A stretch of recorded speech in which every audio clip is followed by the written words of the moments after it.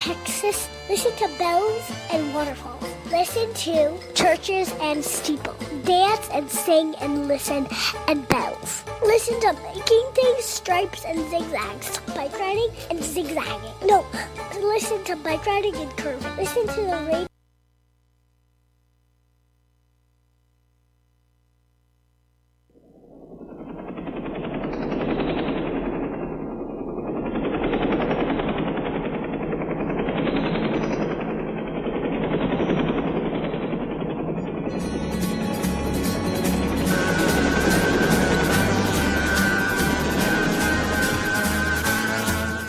This is John Cargo from the town of Cairo, New York. I'm the president of the Cairo Historical Society, and you're listening to WGXC Acra 90.7 FM, hands-on radio. Next time you find yourself using a rideshare, make it more interesting. Ask the driver to put on 90.7 FM, WGXC Acra, radio for open ears. WGXC underwriting support is provided in part by Greenville Drive-In 32, a destination for movies and music under the stars of the Northern Catskills since 1959. Seasonal programming information at drivein32.com or 518-966-2177. WGXC is made possible in part by the generous ongoing support of FET Press in Hudson, New York. Sustaining supporters are among the station's most dedicated listeners. They care deeply about creative community radio, and their investment helps to sustain WGXC as a public platform for information, experimentation, and engagement in Greene and Columbia counties. You too can become a WGXC sustaining supporter by investing in community radio every month. Go to WGXC.org and click Donate. Thank you for your support.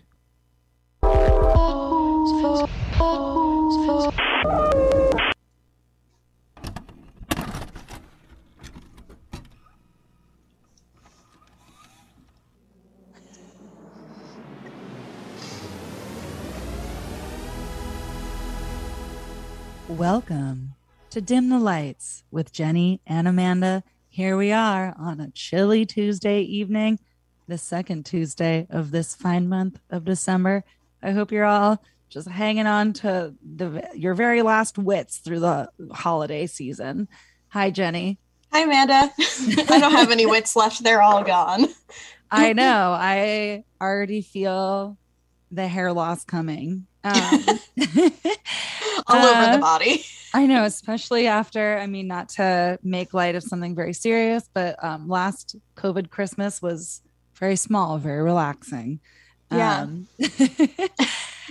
Anyways, you found yourself listening to our twice a month movie show where we just chit chat about movies we watched and that we love. And every episode we pick a theme. It can be as vague or specific as we feel like it. And we have a great theme this time. But before we get into that, we're going to tell you about what's playing in the theaters right now. I'll start by telling you guys about what's playing at Upstate Films in both of their locations in Rhinebeck, New York, and in Saugerties, New York. At the Star Cinema in Rhinebeck, we have basically playing it at various times and in different arrangements through the coming week. There's Nightmare Alley, the new Guillermo del Toro movie, which is very exciting. Something called Aware, Glimpses of Consciousness, Belfast, Come On, Come On, Benedetta, the nun movie that Jenny and I really want to see, and the French Dispatch.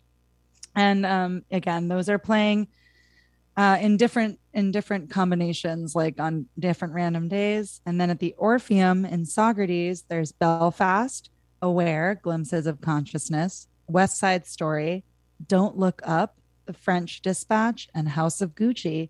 And you can find out more and purchase tickets at upstatefilms.org. Wonderful. I'm very excited for some of those movies. Gonna have to trek on over. I know. Let me tell you about what's playing at Spotlight Cinemas in Hudson, which is closed through the 16th due to staff shortages, but then after that will be open according to their website. So keep that in mind if you're trying to go see something tonight or tomorrow. They have, come on, Being the Ricardos, House of Gucci, West Side Story, Ghostbusters Afterlife, Encanto, and the new Spider-Man movie is opening there as well. Nice. And we have a very, very similar lineup at the Wyndham Theater in Wyndham, New York. We have Spider-Man No Way Home and Encanto and Ghostbusters Afterlife. And you can find out more about showtimes and what days these movies are playing at wyndhamtheater.com. That's WINDHAM theater.com. And I'm going to tell you about one last theater, which is the Crandall in Chatham, which you can find information about at crandalltheater.org. And they have Spider-Man and West Side Story for pretty much the rest of December. And then in January, they're going to introduce some other ones, such as Belfast, Being the Ricardos, The Power of the Dog, which I would really like to see in a theater, so I might have to head up there for it, and Come On. So you can check out those showtimes at crandalltheater.org. And, if you want to go see Spider-Man No Way Home, check it out. I feel like my mind like cannot hold those titles in my head and like the Annabelle movie titles in my head at the same time. I feel like, isn't there also like Annabelle Homecoming, like Spider-Man Homecoming? Annabelle Comes Home. Oh, it's Annabelle Comes Home. But the funny thing is like having to hold the two in your mind at the same time at all. It's true. I don't at all, but it's like I love it.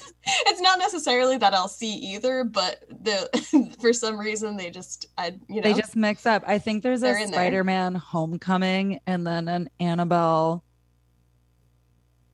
Comes Home. I think you're right that it is Annabelle Comes Home, but in my mind it's always Annabelle Homecoming because I'm like, she's going to homecoming. I mean, I'm so Comes happy Home for is her. just as silly. She comes home. She's coming home. Back where she belongs. She got out of school early, and she's coming home. What's Being the Ricardos? As far as I understand, and this is just through osmosis from being on the internet, it's a movie that's supposed to be about Lucy Ricardo, like I Love Lucy, starring Nicole Kidman, but I believe it's written and directed by Aaron Sorkin, and I don't think anybody likes it, from what I can tell. Who's Aaron Sorkin? Folks, this is an actual movie show. I'm so sorry. No. He's the guy who, so like famously, he's like the West Wing guy, but since then he's done a bunch of movies that are probably fine, but like I have no interest in seeing. Yeah, just like the West Wing for me. Honestly, it sounds like it couldn't possibly be any more boring. He does like a lot of like big talky, quippy movies, which I'm just. Although actually, he did write the script for The Social Network, which I think another movie I haven't seen, but that people do like. Never seen it either, dude. I don't know. I look at the movies that Aaron Sorkin has made, and I'm like, no, thank you. Yeah, not. But that's just me. Not my cup of tea. Sounds Precisely. Like a lot of talking and a lot of me not caring. Yeah, from what I can tell, and again, grain of salt, because this is just for me, like scrolling and not actually reading anything, like Being the Ricardos isn't very funny, or like doesn't introduce Lucy as being particularly funny, which is like weird, the whole opposite of the point of that. Yeah, weird.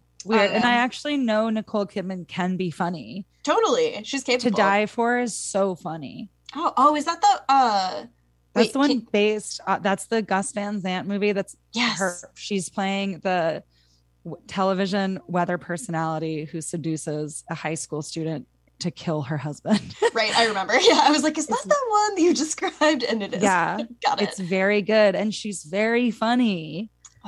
She isn't let just Nicole stony be and funny. Beautiful. Let her do it. She can do it. She has the chops. Jenny, should we talk a little bit about what we've been watching lately before we jump into our theme? I know we'll probably talk a little bit about something we both watched. That's in the theaters. I think that's a great idea. Yeah. Okay, cool. Well, you mentioned that The Power of the Dog is in the theater, but you and I both already watched it as it is streaming on Netflix. Do you want to tell the listeners a little more about like the setup of this incredible movie? I would love to. So The Power of the Dog if you haven't heard of it. It's brand new, it just came out. It is Jane Campion's first movie since Bright Star, which she made in 2009. And it is a Western. It's set like in the 1920s, I want to say, roughly. Yeah, that or the 30s. Or the 30s. Out in, I actually don't remember, but my instinct is that it's like Montana or something. I think it is. I think it is Montana. It's one of the U.S. Canadian border states for sure. Like, it's up there. But it's loosely about a set of brothers who come to own a farm. One of whom is played by Jesse Plemons, who gets married to Kirsten Dunst. Married in real life. Married in real life, married in the movies. I love when acting couples act together. I know, me too. It's so sweet. And Jesse Plemons' brother is played by Benedict Cumberbatch, who is a particularly aggressive and brutal man. And it's just kind of about this. It's a movie that's very puzzle-like, where for the first half or so, you're given a lot of confusing pieces, but you're not quite sure how they go together until the second half starts to unlock it. Mm-hmm. And it's just stunning. It's a really incredible movie. I loved it. I know, Amanda, you did too. It's perfect. I actually haven't run into anybody who doesn't like it, because honestly, if they did, they'd be a real dunce. Real goober. Sorry to go hard personal opinion there, but baby, it's my radio show. It's just beautiful. You put it well, and you say you're given a lot of information, and given it very delicately, and like the texture of the characters is so good, and it's so full. You're given so many. The actors do such a good job at portraying these like minute things that are going on in their own worlds, and in the ways they're interacting with the other people in the story, and all the anxieties people are experiencing. It's both like incredibly dense and incredibly subtle in a way that is also really satisfying when you do start to put pieces together and you're like, oh my God, that's why that happened. It's just, I love when movies trust you to understand something without really handing it to you immediately. Where it's just like, look, you're going to watch this, and if you're actually paying attention and thinking about it, it will reward you. And I just love it. It feels so good. Thank you for saying that too, because that is so true and unfortunately really rare. For sure. Thanks, Jane Campion, for treating me like I'm paying attention, because I was. Thank you. And I am. Was great. Yeah, it's also just like really beautiful. It's like very visually exceptionally lovely. Yeah, exactly. I know. I know a lot of it was shot in New Zealand, which we know from Peter Jackson's Lord of the Rings series, a very beautiful country. I'm actually looking up now to find when or where it's supposed to take place, because it is Montana. That's Montana. I couldn't remember if they said it or not, or if it was just something about the mountains in the distance that gave that vibe. The other thing that's rules about it is once again scored by our king, Johnny Greenwood. He just don't miss. He really don't miss. He knows how to use those strings. He really knows how to. Yeah, he really knows how to score a movie. He really knows how to throw some beautiful strings in there. Yeah, I would highly recommend it. Both of us would highly recommend it. It's on Netflix. Exactly. The other thing that's really great is Jane Campion's two other movies. I don't know if she has more than just these two, but the two that I've seen, Bright Star and The Piano, which are both also beautiful and great, are also on Netflix. So you can have yourself a little triple feature if you wanted to. I have never seen The Piano, but I did see Bright Star at the Berkshire Film Festival when it came out when I was in high school. I love that.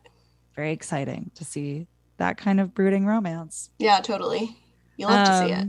Yeah, exactly. When you're in high school, when you're our age, you're very into Ben Whishaw. Yeah, and you're a weird kid. You're a weird kid, and it's like Keats, which also for the nerds in the room. Yeah, the nerds in the room. Exactly. He's playing the poet Keats. You're like, oh. He's wiry and gaunt.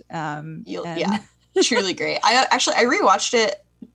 I want to say during lockdown. I'm not sure. It was either then or right before it, and it's still great. I really loved it. It's a great movie. Sorry, I know we're running out of time to talk about one single movie, but I just want to say one more thing about The Power of the Dog. Really our time is our own, dude. Too. Yeah. It is our own. It's, I mean, again, just to give props to the director and the actors for doing something so expertly that's so like complex and delicate. It's a drama for sure, but it's got a lot of humor in it. If you know, if you're a certain kind of person and you know what you're looking for. Absolutely. It's got some really good subtle humor. It's a great movie. It's a great movie, dude. It's really good. It's also like probably the best, or at least my favorite performance given by Benedict Cumberbatch as a person who cannot really get into him most of the time. Oh, he actually, yeah. Like that particular part really works for his whole deal. Yeah. I mean, we've spent hours of our lives knocking the batch. It's true. Yeah. And here we are being like, the batch?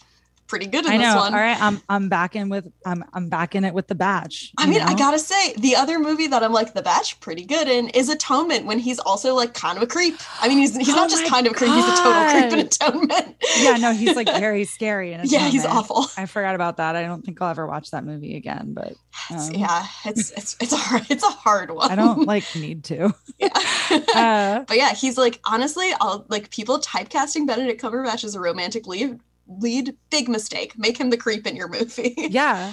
I mean, he's really perfect for he's a bully in this movie for many reasons, which you'll find out when you watch it, but he's like an obnoxious bully too. Like totally. That style of bully. He's not really like wailing on people and getting lunch money. He's just like being a little he's being a little yeah, exactly. Yeah. You know what? A little, you know what? He's being a real punk in this movie. He is being a real punk. But yeah, that's The Power of the Dog. You should absolutely watch it. It's so good. Yeah, it's truly flawless. Yeah.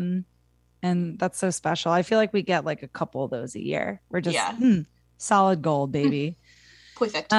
Is there anything else that you want to tell me and the folks that you've been watching lately? I've watched a couple other movies that are probably not worth writing home about, but I'll mention one. I also watched Paranormal Activity: Next of Kin. The new Paranormal Activity movie. Yeah, I'm gonna be finishing that once we get off the radio because I'm like halfway through.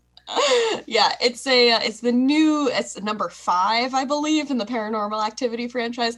I haven't seen 1 through 4. I jumped right into 5. You don't need to see the other ones. It's not related.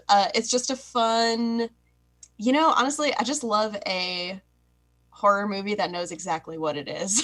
It's like, baby, I'm here to serve you a silly documentary style, people being where they shouldn't be. Yeah. Horror movie. And I had a great time. Enjoyed it very much. Sometimes horror movies that have kind of just like what's in their bag is no good. Like their combo of features is just not appealing to me and a lot of other people, like the other Paranormal Activity movies. Sometimes they just add a couple ingredients and it becomes just right. Like I kind of feel like that's what happened with Rob Zombie's Devil's Rejects, where like his other movies, garbage, hot trash.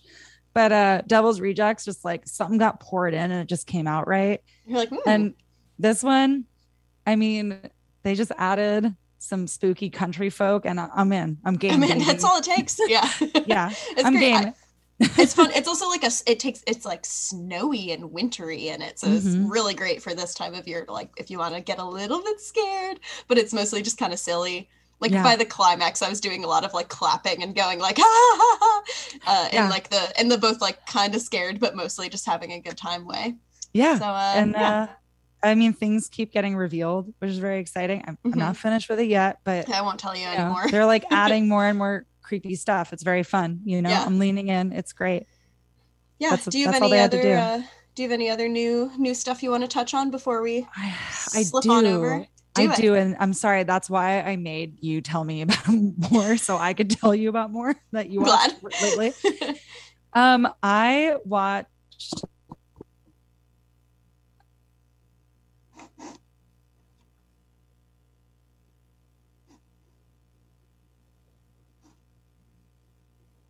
Money.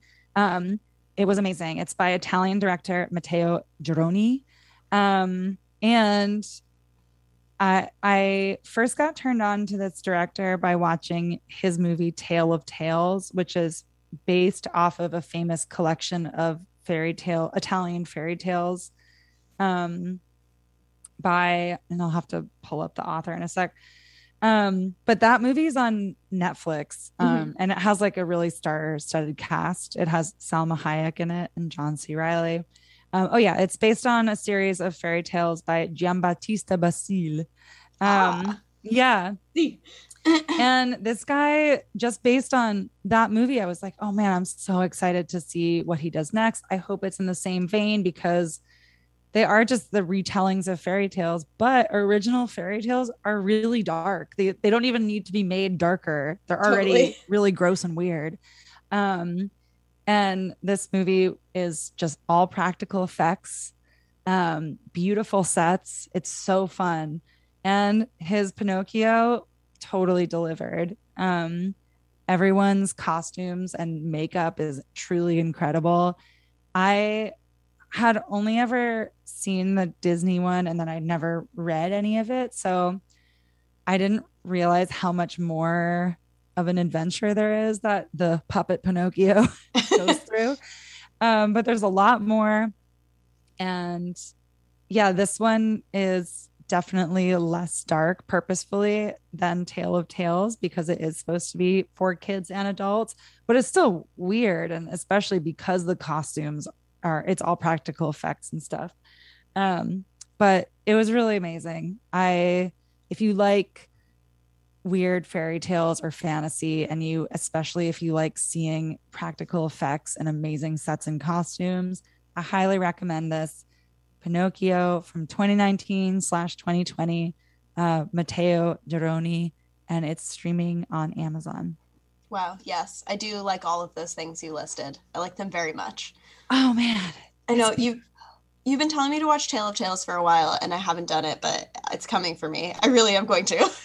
Oh yeah. I mean, hey, you know what? It's out there. I think it has a deal with Netflix, so it might just be sitting there. Totally. Waiting for you. But yeah, if you are a fan of, I don't know, anything from like 80s fantasy, like Never Ending Story or Guillermo del Toro, other contemporary directors who love using practical effects and love a kind of fairy tale story structure, you'll love these movies. Yeah, for real. Oh, amazing. Delightful.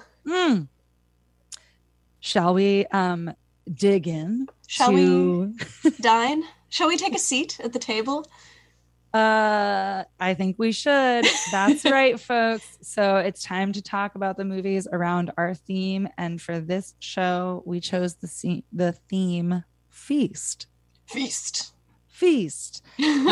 So movies where the feast is a powerful form or centerpiece or character all its own in a movie.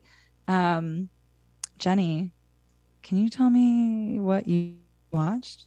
I would love to. I'm going to start with the movie that met that brief the least. So that we just get it out of the way. Although I did really like it, so I'm excited to tell you about it anyway. I really wanted to watch. I wanted to watch movies that had a big, sumptuous table involved in them and weren't just like a food movie, because there's 1 million food movies, and although I do love them very much, that wasn't really what I was looking for. No, that'll be a different show. We had to make the distinction. Totally. And this one, I will say, it falls more into that category, but I only really watched 2 movies, so I'm going to tell you about it anyway. Honestly, same. One was like on the border of just food, and the other one is like hard feast. Yeah, exactly. So the first movie I watched, I did love. It's called Little Forest, and it's from 2018. You made a sound. Like, do you know about it? No, I'm so sorry. That was me swallowing my drink. Oh, saying because the title was nice. I'm so sorry. No, don't be sorry. I was like, I'm over here feasting. So I'm so glad. Can I ask what your drink is? I'm sorry to interrupt. I just want to know. Oh my gosh, no problem at all. It's just a slapdash little bourbon with a ginger beer and apple cider and a lovely lime wedge. You gotta have a nice drink to go along with your meal. That's what I'm learning here from these films. Exactly. All right, Little Forest. Little Forest. So Little Forest is a South Korean movie. It's been on my list for a second because it stars Kim Tae-ri, who you may have heard me talk before about her. I love her very much. She's in The Handmaiden, and she's also in that movie Space Sweepers, and I really have a crush on her. Yes. But so she plays a woman who has been living in Seoul and has become like pretty disaffected. She like failed her exams at school to become a teacher. She broke up with her boyfriend, and she has like a contentious relationship with her mom. So she decides to move back to her childhood home where she lived with her mom, where her mom has just like kind of up and left, and wants to basically spend some time by herself. And so she is kind of just hiding and making these really elaborate dishes for herself. And it's just really nice. It's just a really nice movie because it's pretty much she reconnects with two of her friends from childhood who still live in the town, and they come over for dinner a couple of times, but like it's primarily just these really slow, beautiful scenes of her preparing complicated dishes. And it's just delightful. Like she's, because she starts to also take care of the house and the yard outside and starts planting things. She's talking to these friends and they're like, you keep saying you're going to leave soon, but you're planting things. And she's like, I'm only going to stay through the winter and then I'm out of here. But it's true. She's just like totally cultivating this life. And it's really lovely. Kim Tae-ri is just, she's so magnetic that I would watch her do anything, but especially when she is like, grinding up beautiful things and then sifting them and then baking them together. I'm just like, dude, you got me. God. I mean, like watching anybody cook and also like clean and tidy for me personally, like redoing a home. So nice. Oh God. It's and so then lovely. when it's a really magnetic person, forget about it. Like, you got it, there. baby. Yeah. The other thing is that one of the friends who she is reconnecting with brings her a dog. He just like shows up and brings her a puppy, and she just has a dog. It's like, it's truly like the embodiment of those like long form ASMR videos where somebody takes like a plant and then turns it into like a table or whatever, and it's just so, oh man, it's just great. I really liked it. It is not feast-like in the sense that there aren't these like really complex tableaus, and like she's telling stories about each of the things that she's making, which I think is really lovely, and it has kind of like that spirit of complexity and attention to detail, which is what I was looking for from like the feast aspect. Totally. But she's primarily just like basically just trying to decompress from the world. Yeah. And also like, she's also running away from her problems. Like that's definitely like, that's what the conflict part of it is her trying to figure out what she wants to do and like what's going on with herself and like her relationship with her mother, which is really nice. And it's directed by Yim Soon Rai, who is a South Korean like female auteur, which is really cool. And I am excited to kind of like check out some of her other movies because I know she's made a couple other ones. But yeah, so that is Little Forest. It's streaming for free on Tubi, or you can rent it for like $1.99, which is what I did. And it's really nice. I think that pretty much anyone would enjoy watching it. I mean, it sounds really pleasing. And actually the combination of going to your hometown, meeting up with old friends and cooking, very holidays. Very holiday. Yeah, and it starts in the winter. Like that's when she gets there. And so it's very like, and it goes through movie. Yeah, it goes through the 4 seasons because she obviously doesn't leave. Like she is lying to herself when she's like, I'm only gonna be here for another month and then I'm out of here. No, it sounds great. I would never leave. Yeah, same. But it's, sometimes you do have to face your problems, and that's kind of what the movie's about. Oh, but, God.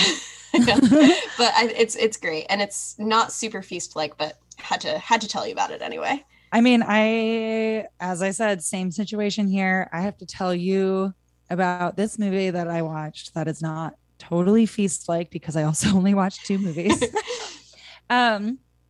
And it's actually kind of oddly similar. I watched Ang Lee's Eat, Drink, Man, Woman I because I've almost never watched seen that. it. Yeah, same. Yeah.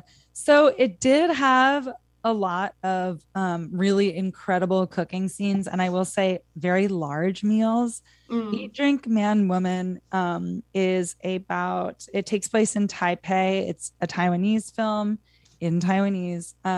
And it's about an aging father who has three daughters, all of whom are unmarried and still live at home because it's like a lot of Ang Lee's movies, I guess. It's about the clash between tradition and then changing cultural values.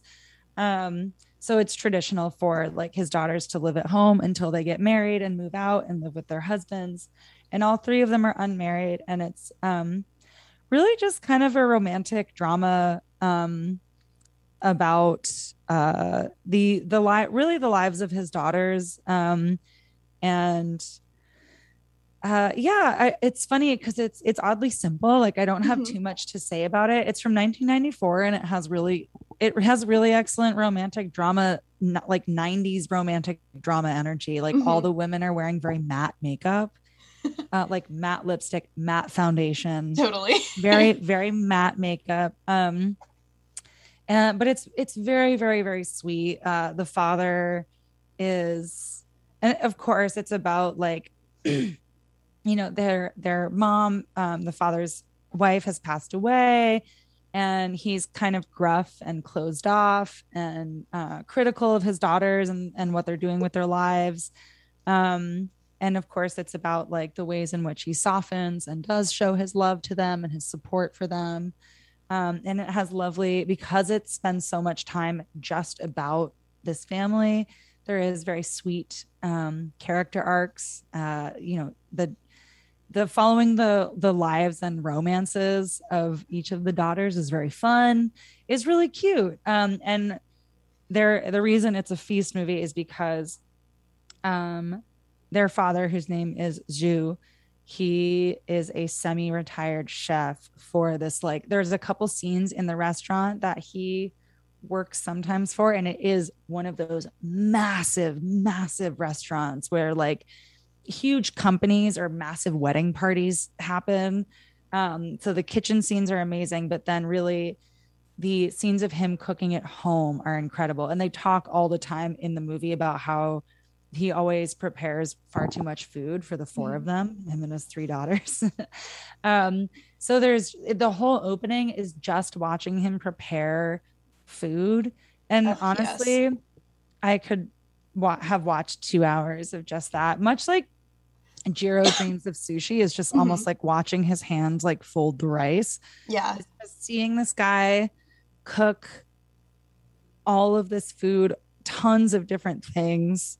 They have a tradition in their family that they always get together on Sunday nights for dinner. So at these dinners is where a lot of drama unfolds as things in their various lives change and they tell each other about it.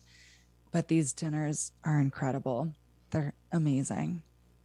Watching people cook elaborate meals is so satisfying. I could do it forever. Yeah, I really could. And I guess it's like a running thing in the movie where, he's getting older and his daughters think he's kind of losing his sense of taste a little bit. But everything that he's making looks so amazing. Like much like just like a lot of movies that are from other countries, there's definitely a lot that I lose in watching this because I don't know much about Taiwanese culture. And I'm not a part of it. So there's definitely just like, everything else. There's some things that I'm missing. Like I'm not getting everything I could be out of this movie, but especially like I'm like, this food looks very, very impressive. I don't see what you mean by saying like these crab dumplings aren't very good. Right. They look incredible. Right. It's like with the only thing I can taste this with is my eyes and they look beautiful. So I'm having a hard time. Yeah. So Eat, Drink, Man, Woman was very, very sweet.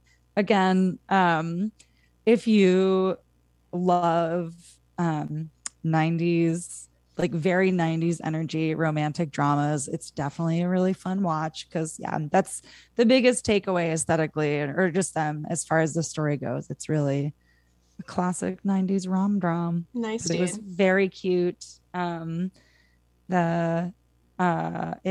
It's streaming on Pluto and Tubi and Amazon Prime.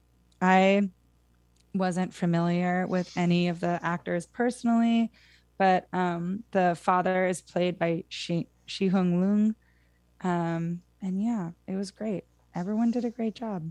Nice. Yeah. That's actually a perfect transition to the only other movie that I watched that I hadn't seen before, because I did rewatch something, which if we have time, we'll get to it. But if we don't, that's okay too. But the other movie I watched that I hadn't seen is also a 90s rom-dram. It's more just a drama, but it's got a little rom in it. Mm-hmm. I watched Big Night, a movie I've never seen, but I've never seen Big Night either. It was recommended to me when I was this weekend I went on a trip with a bunch of my friends who I haven't seen in a long time, which was really nice. And I told them, here's a preview for if we get to it, that I was planning on rewatching The Cook, the Thief, His Wife, and Her Lover. Good. So good, which is So like the quintessential good. feast movie, IMO. It really is. We probably won't get to talking about it, but listeners, please, if you want to watch a feast movie, you have to watch The Cook, the Thief, His Wife, and Her Lover. Her Lover. I know every time I'm like, wait, what order do these I have to slow down. Yeah. But I would mention that that's what I was going to rewatch. And my friend Charlie, who has seen it, was like, why would you watch that movie a second time? I was like, because I really like it, but that's a reasonable really good. question, because it is really brutal and it is hard to watch. And he was like, you should watch Big Night, which is like a really cute suggestion to follow up. Yeah. His Wife and Her Lover, because it is such a like brutal, intense movie, and Big Night is such a gentle and not brutal movie at all. Yes. The Big Night is from 1996. It was written and directed by Stanley Tucci with Campbell Scott and Joseph Trapiano, and it stars Stanley Tucci and Tony Shalhoub, which is just delightful. Yeah. It actually is kind of a star-studded cast. Also, Minnie Driver, Isabella Rossellini, and Alison Janney are all in it too. Whoa. Yeah, really wild. But it is about two brothers who are Italian immigrants, played by Stanley Tucci and Tony Shalhoub, who both have kind of like do a little bit of like the Mario accent, which is and at the beginning I was like, ooh, kind of hard to watch, but then you get used to it. Yeah, it's true. But it's hard just because I know both of them so well from other things that I'm like, that's not what your voice sounds like. They play brothers named Primo and Segundo, which I don't think are like their actual names, but like first and second. Tony Shalhoub is the older brother, and so we call him Primo. And they own a restaurant. Unclear where, I think in California somewhere. They're definitely on a coast. And they are not doing very well. Despite Tony Shalhoub is the chef, his cooking is impeccable and incredible, but it's like the 50s, roughly. And nobody is willing to accept his authentic Italian cuisine because they come in and they're like, where's the meatballs? And he's like, I made you risotto. Why are you asking me that? So they're so good. It's lovely. I'm already hungry. Yet another movie where you get to watch Tony Shalhoub and Stanley Tucci and an extremely young Twinkie Mark Anthony playing their like busboy. Yes. Cook beautiful Italian meals with each other.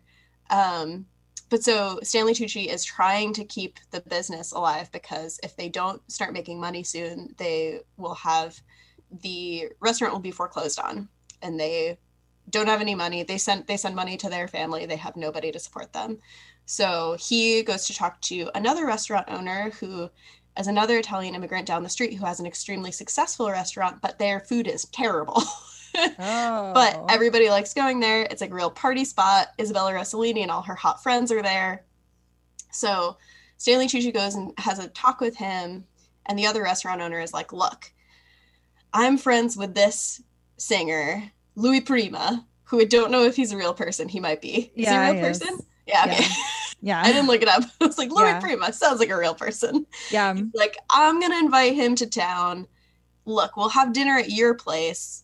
your brother will cook for him. It'll be amazing. That will get you, like, get your foot in the door. You'll start making money again. So he's like, okay. So this is big. All of this pressure is on this one beautiful night, big night, if you will. A big night. Big night. And it's, you know, there's a lot of moments where something is about to go wrong, but it doesn't. And I really appreciated that.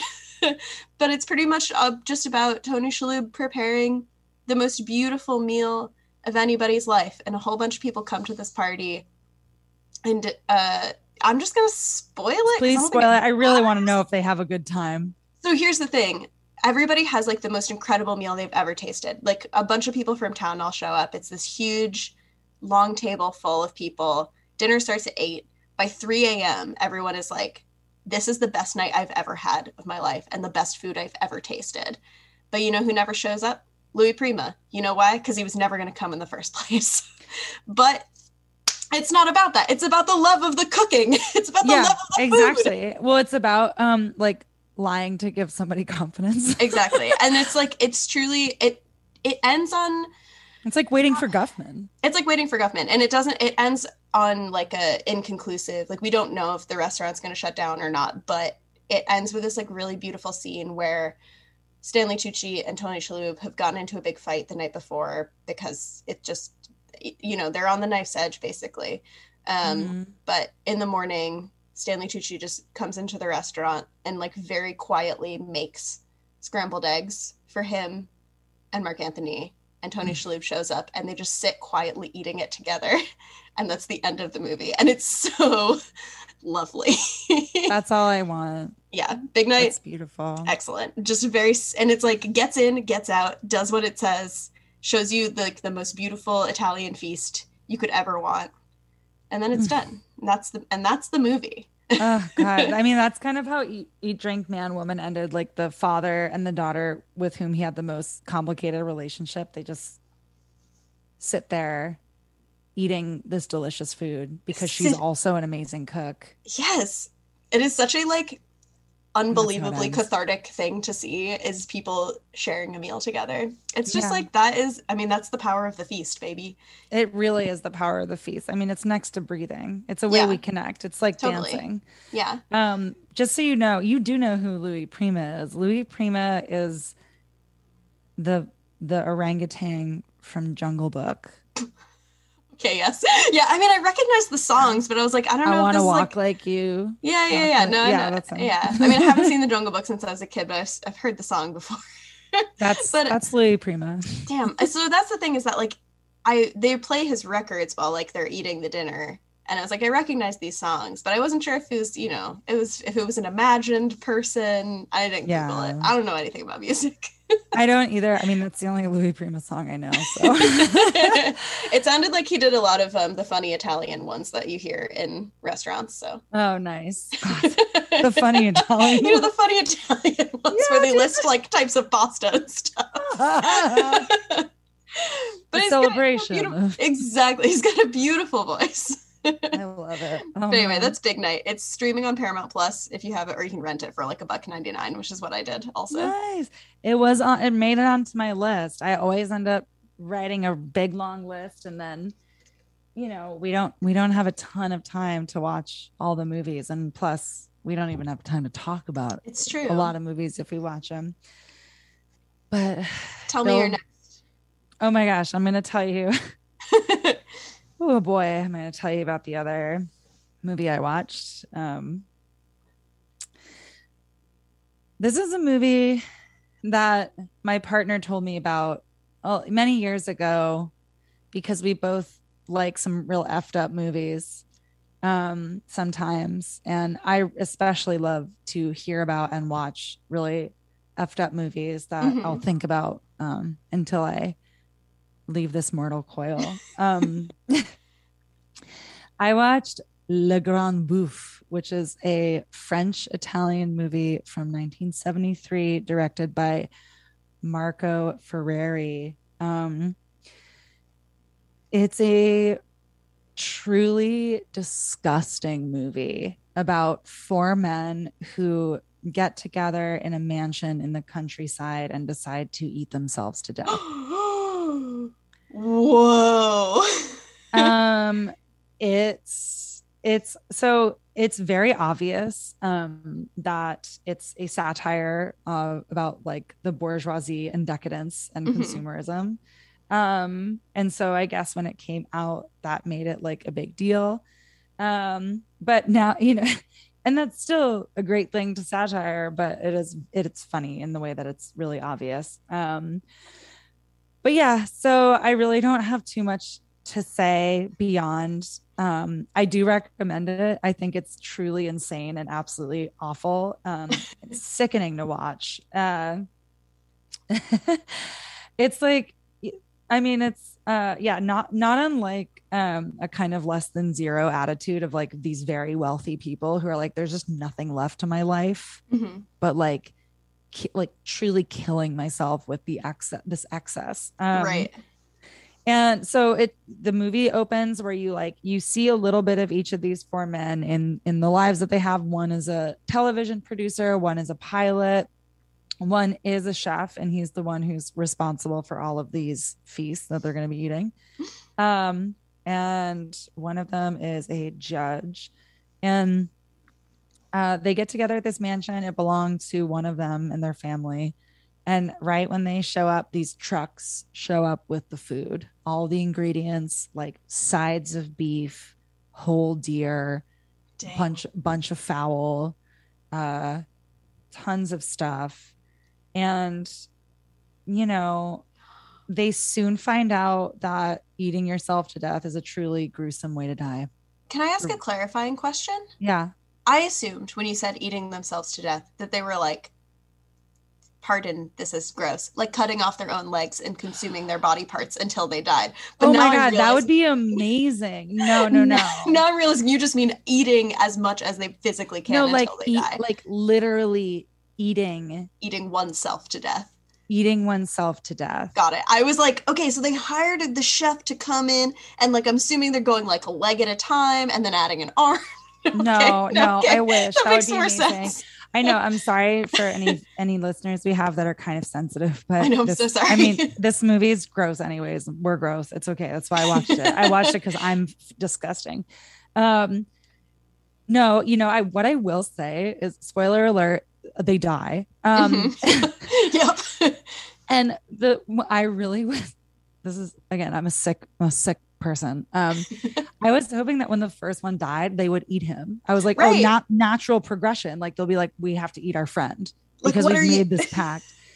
That didn't happen. They do unfortunately put their friends in the cold storage with the sides of beef. And like they're in this like windowed giant refrigerator, so you can see the bodies like while the rest of them are. So it's very gross. It is fun. It's definitely surreal in its lack of explanations to why they're doing this. Like it's easy to read into why they're doing it because they are just wealthy men who find pleasure in nothing else anymore and just are going to do this effed up thing. But also just there's no discussion of like what's going to be done with their bodies at some point. They hire a bunch of sex workers to come, obviously, like, you got to have that access to, and they all like, they spend a night and then they leave and they're like, you guys this is very wrong. We're going to go. But this local school teacher joins their crew and she's like, I'm going to help you. This is my calling. I'm going to do this. She doesn't say that, but she kind of just rolls up and is like, yeah, cool. Got it. Let's do this. I'm on board. And she's like, I'm going to eat with you. She doesn't die, but she's like, I'm here for this. I'm gonna pleasure all of you, and I'm also gonna eat the food with you, and I'm just gonna see you off. And there's that doesn't really go. They don't go into that either. She's just like, okay, I'm gonna be your steward in this journey. But yeah, it's a funny thing about it too is because it's from the 70s, even though the food sounds good to a certain extent, because it's the 70s, it's 70s food. Gross. So it's horrible. Like when you see like those older Betty Crocker recipes where everything's like dyed colors, it's like that kind of food too. Wet salads and jellos. Yeah, exactly. And kind of smartly, as when it starts off, it truly does just feel like a big feast. Like Mhm. they got a nice table set up. The food actually does sound really good. But as their health does truly start to plummet, because you should not try to eat yourself to death. Right. And like they truly do not stop. It's Yeah. horrifying. Oh, God. The food sounds grosser and grosser. And Yeah, totally. I will tell you, it ends with a cake shaped like a cathedral made out of pate. Oh my God. Yeah. Yeah. Gross. Yeah. Yeah. And that is, I mean, conceptually very into that. Like, Yeah. As a movie. It obviously sounds incredibly disgusting, but like that, I feel like Oh, it was a nightmare. It was a nightmare. The thing with feasts is that there's two incredibly stark directions here that you can go. And one is like, you know, beautiful food, incredibly appetizing, just makes you want to eat all the time. And then there are like the horror feasts, which is this, and The Cook, the Thief, His Wife and Her Lover, which also like the food in that movie looks disgusting and is looks so horrible. It's so gaudy. Yeah. And it's like everything's lit under like bright green or bright red lights. Mhm. And it's just like, I mean, the image that I used for our post today was from Pan's Labyrinth, which is also like the feast that looks very beautiful, but is also incredibly horrible. Like just like that quick shift. It's on the knife's edge of being delicious. And then you're like, oh no. And it really tips over into like, the uncanny and like just truly disgusting. Totally. When it tips over to excess, because it really, for a while there, it's about celebration and connection and a ritual in a good way. And then it does tip over into, it's a delicate balance. I mean, just like eating and making your tummy hurt. Like, you know, like for a while there, it's about a really good thing. And then it can tip over into excess where it becomes very, very bad. A cathedral made out of pate. Oh, dude. And I can't even go into like the rest of that scene because we can't talk about it before 10 p.m. legally on the radio. Oh my God. It's so horrible. Gnarly. Where did you watch this horrible movie? Oh my God. So it is on Tubi. Yeah, sorry. It's on Tubi. You can rent it on Amazon Prime. I will say on Tubi, the subtitles weren't quite matched up very well. So I would recommend just renting it. Yeah, totally. And this is called Le Grand Bouffe, or The Big Feast. And it's from 1973. And it's just terrible. Oh my God. Incredible. Yeah. Sounds awful, but also enticing. Oh my gosh. No, I'm interested. I do recommend it. It's funny. Like I said, my partner told me about this movie a long time ago. Cause I also do, me personally, I do feel very freaked out by like true gluttony. Yeah. Depicted. Like that's why The Wolf of Wall Street really freaks me out. Like it ultimately is the same idea. Like that, like the terror, the horror of gluttony totally really does get to me in movies. And so my partner told me about this movie, and when I told him I was going to watch it, all he said was, really sticks with you. Oh no. Incredible. Yeah. Oh my God. Wow. I am excited to watch that sometime. Not while I'm eating.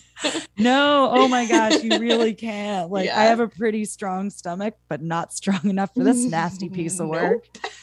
Oh my God. I'm also really excited. I know they don't do it, but I'm excited for someday when we do our cannibal eating. Like we'll do, we're going to do a food episode, and I'm sure we'll probably end up doing another feast episode because there's a million. And then, our cannibal feast movie, because also rewatching once again, The Cook, the Thief, His Wife and Her Lover, getting better at it the more I mention it. Forgot that the score is by Michael Nyman, who did the score to my other favorite cannibal movie, Ravenous, which so good. We'll be talking about someday. Oh yeah, we definitely will. I know we have to do a cannibal one. Yeah. It's a really good one. Oh, what a great theme this was, though. I love feasts. I know, and you're right. We will have to do a sequel of it. So unfortunately, we have run out of time to talk about feasts, but we'll be back with more feasting and more exciting other themes. Our show is every second and fourth Tuesday of the month.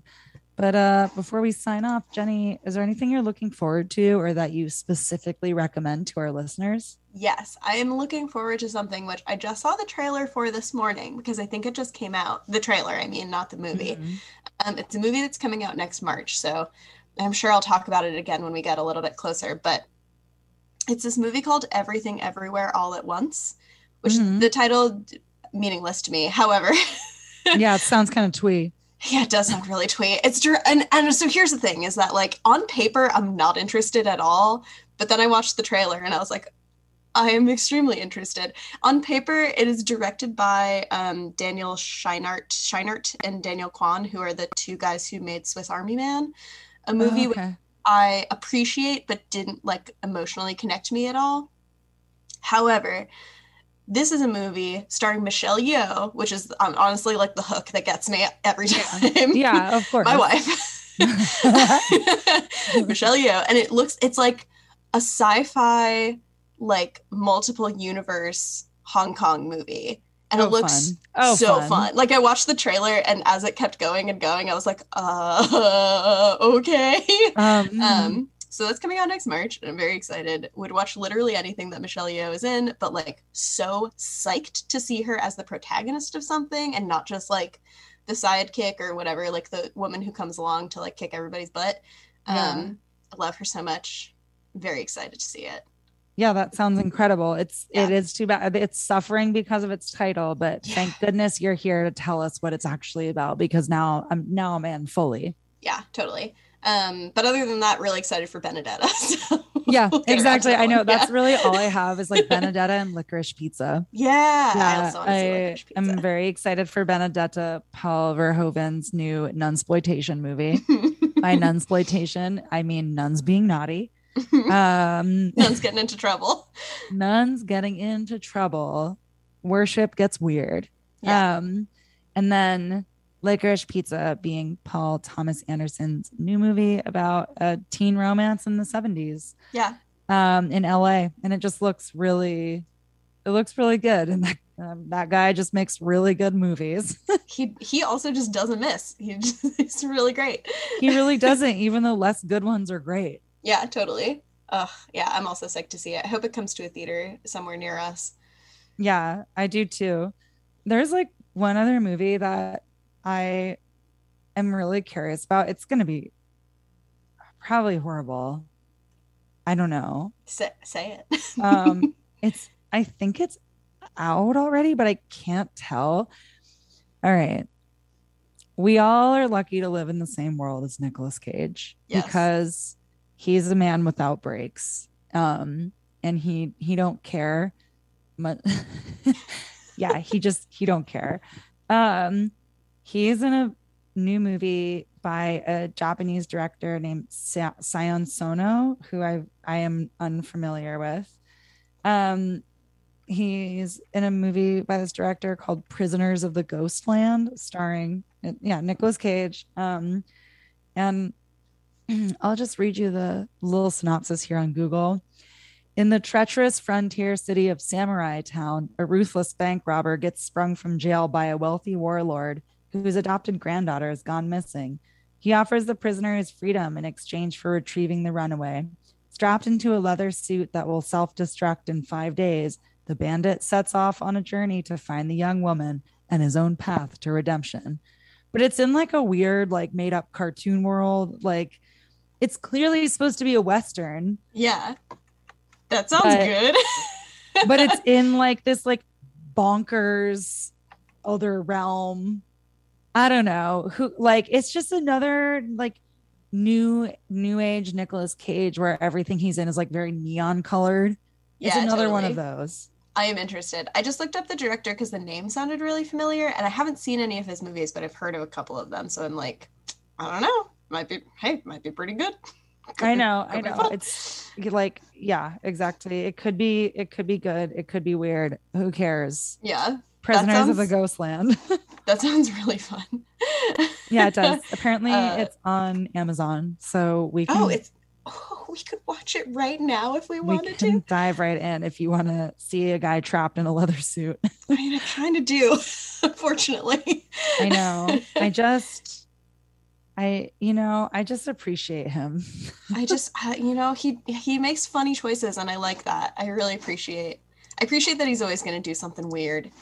Yeah. The Wikipedia poll for this director, he has been called the most subversive filmmaker working in Japanese cinema today. A Stakhanovist filmmaker with an idiosyncratic career. But like, actually, I thought that was going to be a more exciting sentence because it had a bunch of quotation marks, and I thought it was going to be weirder, but it wasn't that weird. So. Well, it's one of those ones where when I saw the trailer too, it was like from freaky visionary director, blah blah, and I'm like, right. I've never heard of this person.